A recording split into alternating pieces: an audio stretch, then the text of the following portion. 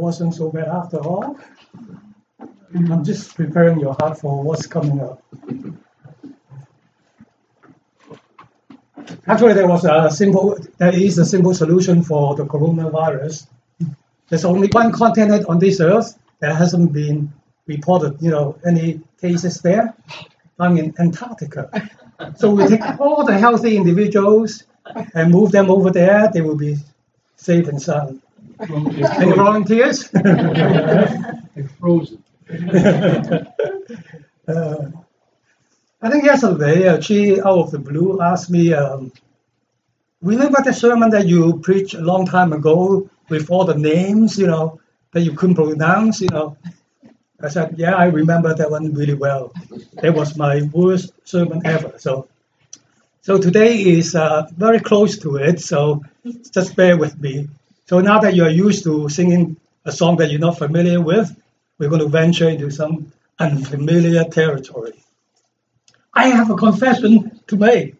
When Steve preached last Sunday on Exodus and mentioned about God's provisions, my mind flew back to a sermon I preached a long time ago. I'm going to share the sermon again. I would like to dedicate to Jerry Massey, the number guy. He often loves to use number and calculation in his conversation. I bet that right now he's got the calculator ready in his hand to punch in some of the number that I will mention in my sermon. When I used to go skating, I usually went by myself. When Jamie and Jennifer were teenagers, they were too embarrassed to skate with their father. As parents, we usually say that children should be seen and not heard. As teenagers, they often say that parents should neither be seen nor heard, except when they were asking for spending money or the car keys. I think that Jamie and Jennifer didn't want me watching them interacting with their friends. It just was not cool to be seen with parents. When I arrive early, there are usually few people on the ice. As I skate around and around, I began to understand the phrase of having a one-track mind. My concentration was entirely on the one track that I'm skating on. My focus was neither to the left nor to the right. My mind should only attend to the task at hand. My energy should be spent on accomplishing my set goal. My eyes look ahead to ensure that I am on course. I enjoy those one-track mind moments when I went skating. But as far as preaching is concerned, I also have those one-track mind period, where I can only think of the 26 alphabets. Every night that I couldn't sleep, instead of counting sheep, I'm reciting the alphabet from A to Z. Hopefully when I get to Z, I will be able to doze off to my dreamland of giant, colorful alphabets. Today's sermon is brought to you by the letter Q. When God impressed upon me the letter for today's sermon, I raised the question on my lack of qualification in preaching a sermon based on these particular alphabets. There's no use of quarreling with God. C.S. Lewis has said, arguing with God is like sawing a branch on which you are sitting on.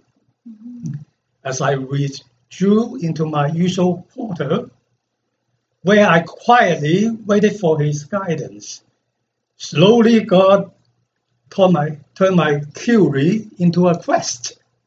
Rather than seeing the Q sermon on the same difficulty level as quantum mechanics and posh idea, I learned that quintessence can only be achieved not by trying harder, but by seeking the guidance of the Holy Spirit. God gives an assignment, and He provides the means to complete the task. Without looking, can you name some words that start with the letter Q in the Bible? Yeah. Quick. Yeah. One more. Oh. Quail, yeah, you just hit it. You're the winner. According to my count, there are 18 distinct words that begin with the letter Q. They are quick, quarter, quiver, white, quails, quick, quit, quarrel, quench, quarries, quiet, queen, question, quicken, quantity, quicksand, quaternions, and quarters. What was that last one? Quarters, that's the name of an individual. Quarters. Before that. Quaternion. There will be a spelling quiz next week to test you on all the keywords that I have just read. I'm not going to be as easy as Steve, giving you all the so easy questions. I'm going to speak on 4 of them. Can you guess which 4? Quicken. Yeah, that's pretty good. I'm going to speak on quail, quench, quarrel, and quicken. If you find me quivering during my preaching, you will just have to excuse me because this is the Q sermon. If I see you shaking your head and make a quick exit for the door, I will excuse you. But who wants to hear a sermon based on the letter Q? Right? For the rest of you who decided to stay, let's quadruple our attention to learn the lesson and the biblical truth in these 4 Q words: quail, quench, quarrel, and quicken. With my very first point, I'm getting into the meat of the sermon. I'm going to talk about quails. Of all the preaching that I ever heard, I cannot recall any that touch on quails. So this might be a unique experience. Quail. There are only 4 occurrences of quails in the Bible. Let's examine the passages that speaks about quails. Exodus chapter 16, verse 13. And it came to pass that at even the quails came up and covered the camp, and in the morning the dew lay around about the host. And in Numbers chapter 11, verses 31 and 32, and there went forth a wind from the Lord, and brought quails from the sea, and let them fall by the camp, as it were a day's journey on this side, and as it were a day's journey on the other side, round about the camp, and as it were 2 cubits high upon the face of the earth. And the people stood up all the day and all the night and all the next day, and they gathered the quails.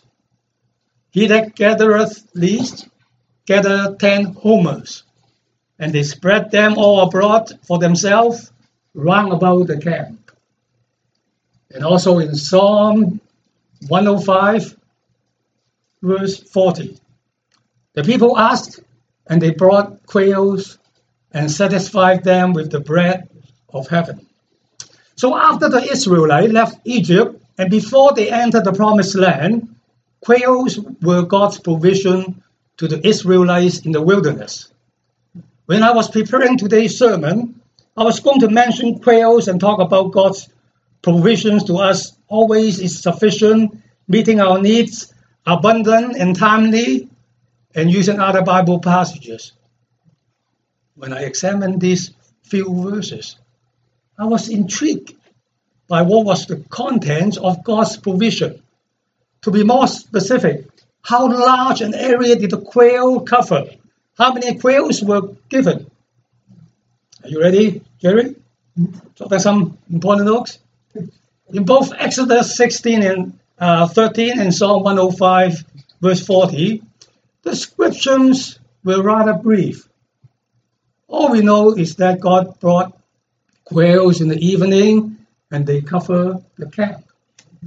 However, when we examine Numbers chapter 11, verses 31 and 32, we were given some facts. Let's look at these facts. The Lord brought quail from the sea and let them fall by the camp, and it were a day's journey on this side, and as it were a day's journey on the other side, round about the camp. So we're looking at a circular area, basically.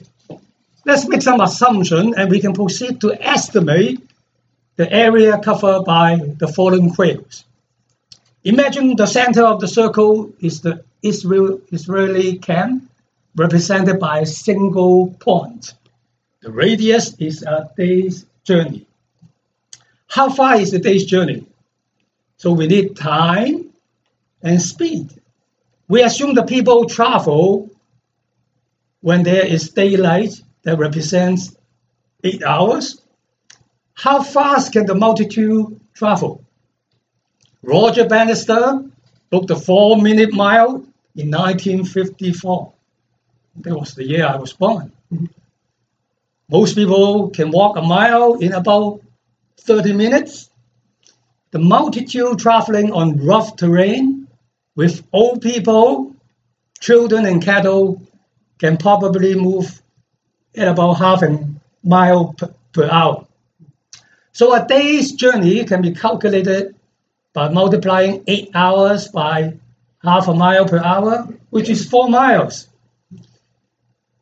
What is the area of a circle? Any student? Area of a student, what's the formula for area of a circle? Pi r squared. Pi r squared, right on, Steve. The radius is 4 miles, so the area covered by the quail is estimated to be about 50 square miles. Most people have no idea how big an area 50 square mile cover. Let's look at something that we're familiar with.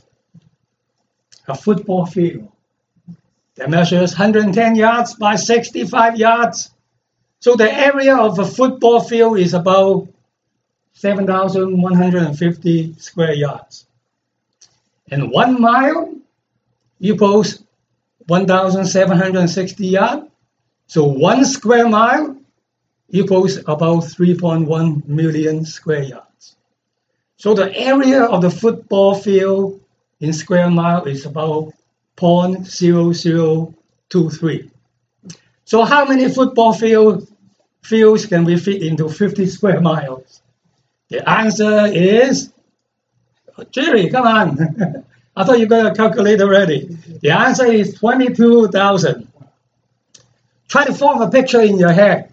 The number of quails that can cover a football field, and you multiply that by 22,000.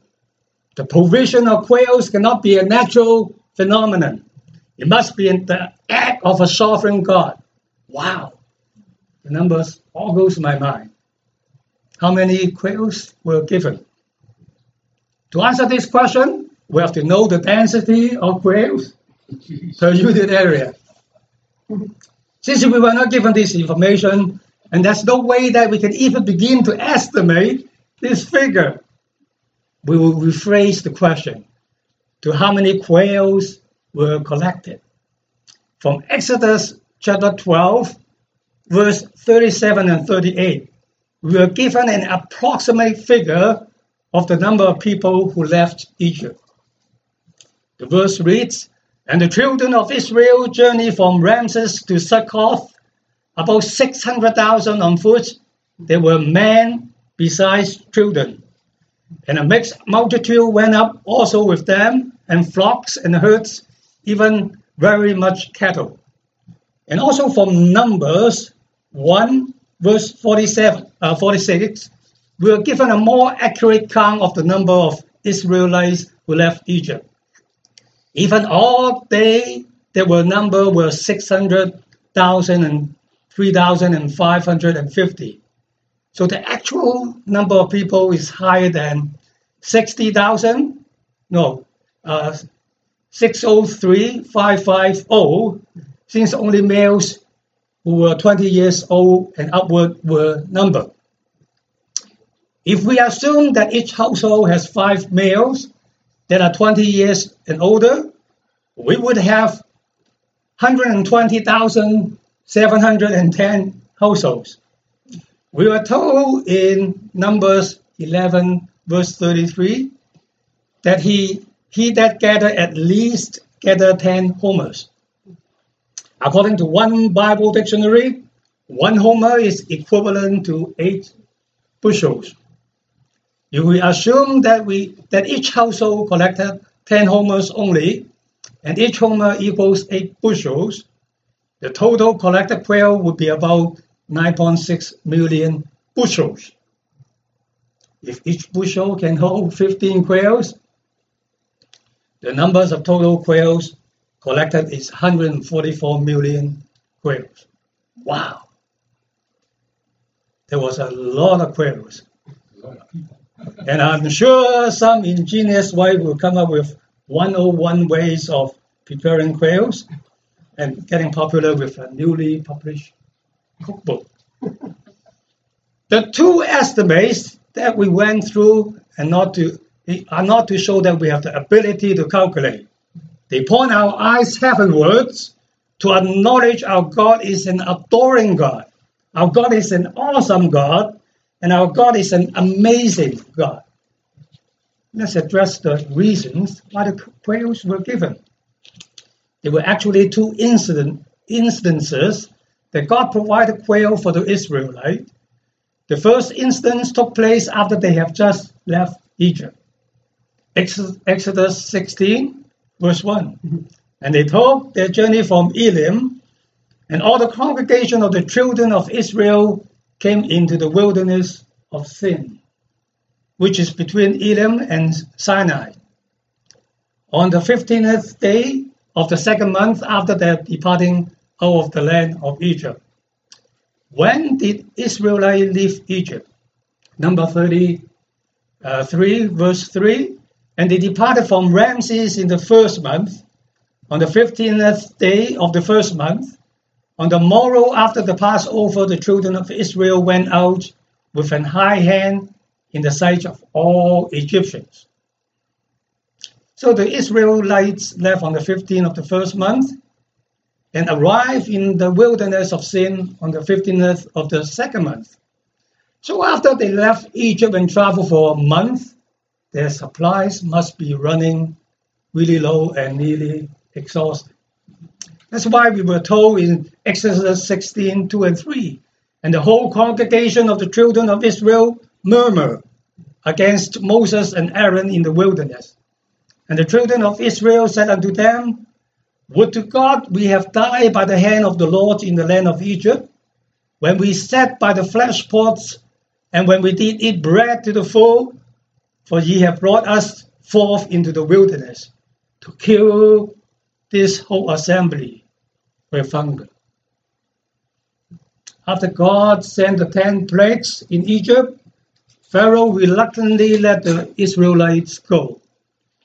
And Pharaoh changed his mind and decided to pursue the Israelites, but God delivered them by parting the Red Sea and drowning the Egyptian armies. After the Israelites experienced God's redemption out of the land of Egypt and witnessed his deliverance from the pursuing of the Egyptian chariots, they still had not learned to fully depend on God and his provision. They still murmur and complain about their living conditions, and worse yet, they reflect back to the days in Egypt, where they worked as slaves, where they were oppressed, and where they had no freedom.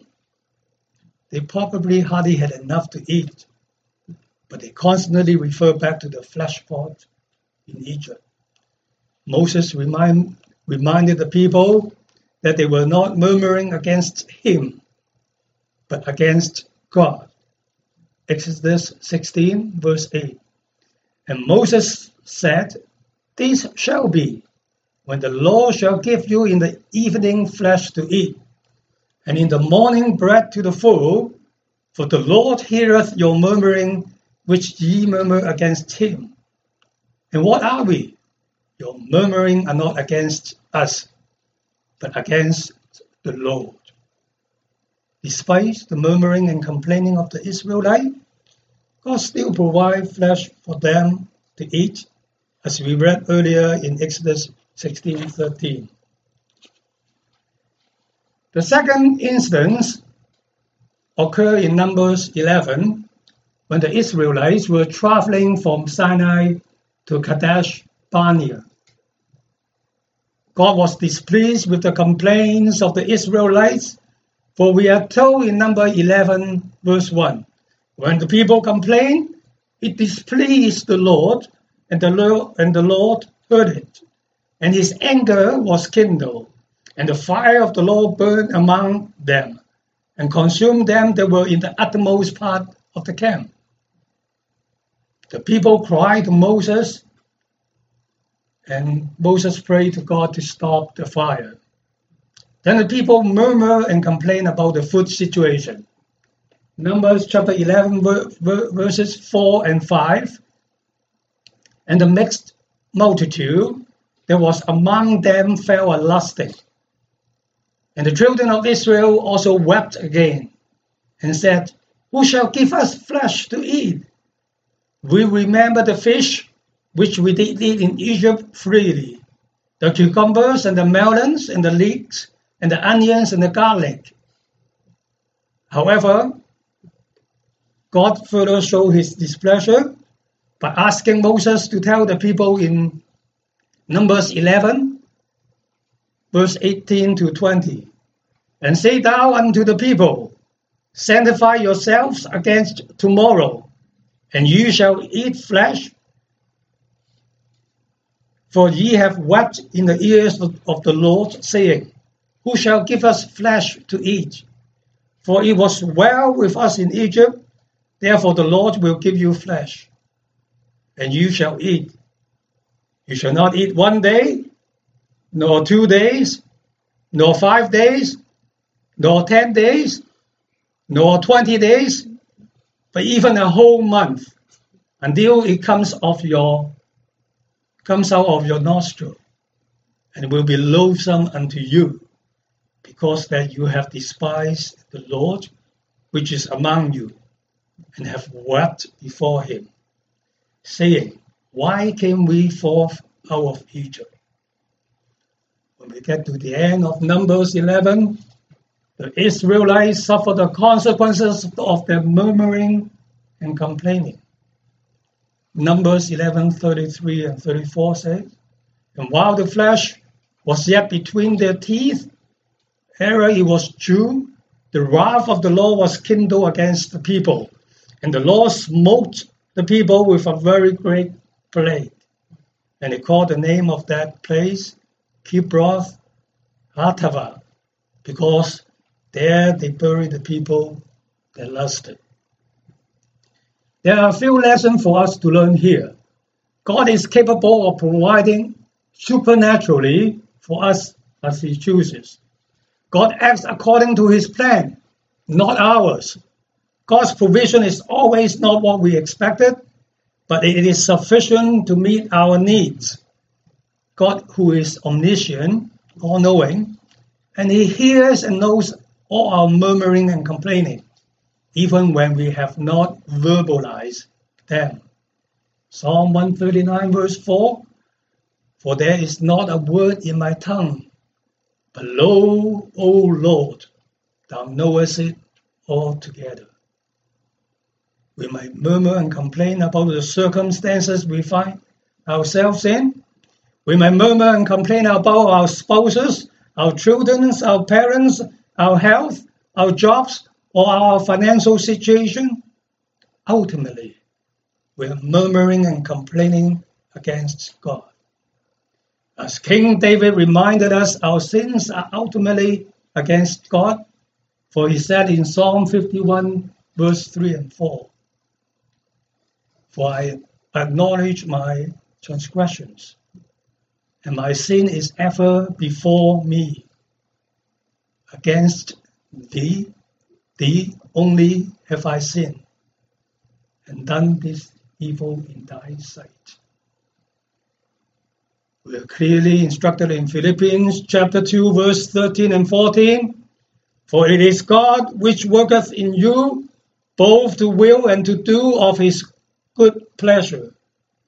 Do all things without murmuring and disputing. The same instance that was recorded in number 11 was briefly retold in Psalm 78, 26 to 32. Verse 26. He caused an east wind to blow in the heaven, and by his power he brought in the south wind. He rained flesh also upon them as dust, and feathered fowls like the sand of the sea, and he let it fall in the midst of their camp, round about their habitations. For so they did eat, and were well filled, and he gave them their own desire. They were not estranged from their lust, but while their meat was yet in their mouth, the wrath of God came upon them, and slew the fattest of them, and smote down the chosen men of Israel. For all this they sin still, and believeth not his wondrous works. It is so sad that the Israelites did not learn their lessons of full dependence upon God through the quails. Hopefully, we learn from the quail incidents and live our lives pleasing to the Lord. Quench. We are deeply affected by the advertisement we read in the newspaper, magazines, and internet. We are greatly influenced by the commercials we watch on TV. Children may have difficulties remembering lessons that they have learned in school, but I know many of them have no problem recalling a cool commercial. We grown-ups are just as bad. We might be challenged to remember the names of people we have met, but we usually have no trouble naming the characters in movies and novels. I am no better. When I thought of the word quench, my mind automatically jumps to the Gatorade commercial with the sweaty body athletes quenching the first thirst after their workout or training. There are two aspects of quenching that I'm going to talk about: positive quenching and negative quenching. Like most lessons in life, we have to learn what to do and also what not to do. Spiritual lessons also operate in similar manner. They encourage us as to what we should do, whom we should follow, and the direction that we should be heading. They warn us as to what we should refrain from doing, whom we should be avoiding, and the direction we should be keeping away. Positive quenching can be found in Ephesians chapter 6, verse 16. Above all, take the shield of faith, wherewith ye shall be able to quench all the fiery darts of the wicked. So we were told in Ephesians 6:12 that we are fighting a spiritual warfare. For we wrestle not against flesh and blood, but against principalities, against powers, against the rulers of the darkness of the world, of this world, against spiritual wickedness in high places. The two main strategies of Satan are lies and deception. We're told to take the shield of faith. Make sure our shield of faith is faith in Christ, faith in the living word, and faith in his promises. Then we can discern the lies and deception that comes our way because we are firmly standing on God's word and his truth. Negative quenching can be found in 1 Thessalonians chapter 5, verse 19. Quench not the Spirit.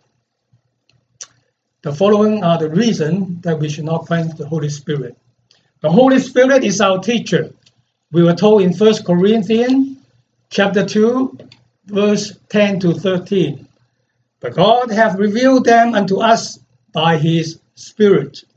For the Spirit searches all things, yea, the deep things of God. For what man knoweth the things of a man, save the spirit of man which is in him? Even so, the things of God knoweth no man, but the Spirit of God. Now we have received not the spirit of the world, but the Spirit which is of God, that we might know the things that are freely given to us of God. Which thing also we speak, not in the words which man's wisdom teaches, but which the Holy Ghost teacheth, comparing spiritual things with spiritual. If we quench the Holy Spirit, we will not be getting any teaching from God. The Holy Spirit enables us to accomplish things. Zechariah chapter 4 verse 6, not by might, nor by power, but by my Spirit, saith the Lord of hosts. Now, serving the Lord will be very ineffective if we quench the Spirit. We cannot walk with the Lord when we quench His Spirit. Micah 3 verse 3. Can two walk together except they be agreed? I walk straight from His way when we do not agree with the Holy Spirit. We are going our own way, which do not honor God nor glorify Him. So what are the results of the church quenching the Holy Spirit? If the church is not leading by the Holy Spirit, if the church is not glorifying Christ, then the church is not operating by the New Testament teaching. Holy Spirit, through the gift of His member, that's the work of the church. If these gifts are not present, recognized, or denied, the church has to find other ways of getting the work done. That is the reason we find many churches relying on humanism, business methods, psychologies, or political means to carry on its activities. They are success-oriented rather than glorifying Christ. They are tailoring the message to attract non-believers instead of telling them the gospel and cost of following Christ. They boast their numerical growth, falling short of building up the saints. They devise many programs to entertain different groups, to keep them happy, in preference of preaching Christ. Brothers and sisters in Christ, quench not the Spirit.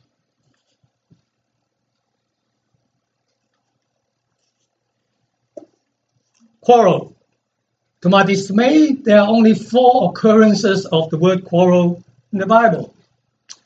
Sometimes I wonder why I picked this particular keyword to expound on instead of many easier ones. I would try to quarrel with God and get an easier assignment, but He will just remind me of Isaiah 55, verse 8 and 9. For my thoughts are not your thoughts, neither are your ways my ways, saith the Lord.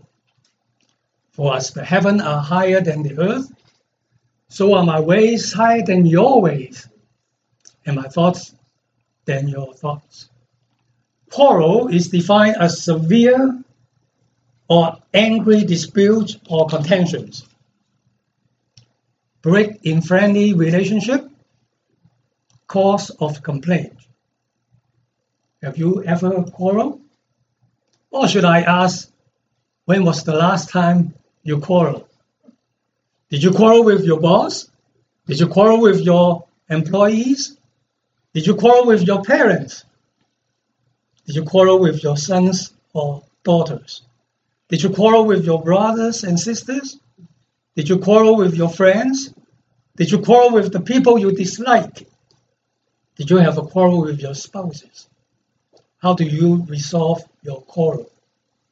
The scripture teaches there are 2 sets of things. There are the things above and the things on the earth. Let's turn to Colossians chapter 3, verse 1 and 2. If ye then be risen with Christ, seek those things which are above, where Christ sitteth on the right hand of God. Set your affection on things above, not on the things on the earth. What are the things on the earth that we are to avoid? Colossians chapter 3, verse 5 to 9. Mortify therefore your members which are upon the earth, fornication and cleanness, inordinate affection, evil, concupiscence, and covetousness, which is idolatry. For which things' sake the wrath of God cometh on the children of disobedience. Verse 7. In the which ye also walked sometime, when ye lived in them. But now ye also put off this anger, wrath, malice, blasphemy, filthy communication out of your mouth. Lie not one to another, seeing that ye have put off the old man with his deeds. What are the things above that we are to seek? Colossians 3, verse 10 to 14. And have put on the new man, which is renewed in knowledge, after the image of him that created him.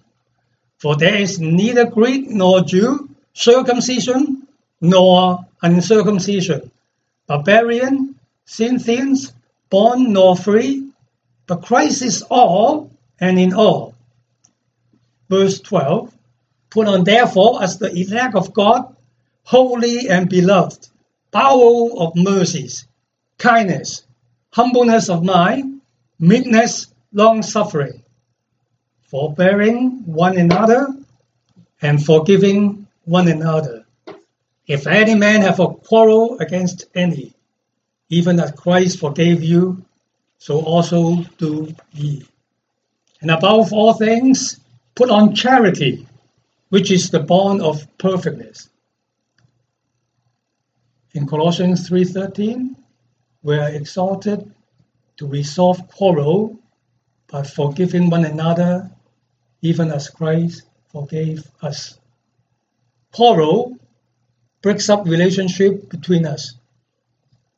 Let us cultivate the spirit of forgiveness based on Christ's forgiveness of our sins. Quicken. In both our salvation and our sanctification, they are all of God and none of us. Christ paid it all when he went to the cross of Calvary. Christ conquered death when he rose from the dead the third day according to the scripture. He ascended to heaven so that he can send us the Comforter, the Holy Spirit. Christ is our sanctification.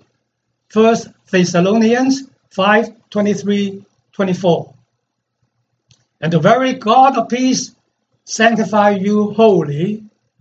And I pray God your whole spirit and soul and body be preserved blameless unto the coming of our Lord Jesus Christ. Faithful is he that calleth you, who also will do it. Quicken means to revive or to restore life to. It is the Holy Spirit that convicts us of our sins. He is the reviver and restorer of our life. The Holy Spirit also is the one that gives us the ability to do, the desire to worship, and the will to obey. Let's read a few passages that show us the role of the Holy Spirit. John 6:63. It is the Spirit that quickeneth, the flesh profiteth nothing. The words that I speak unto you, they are spirit and they are life.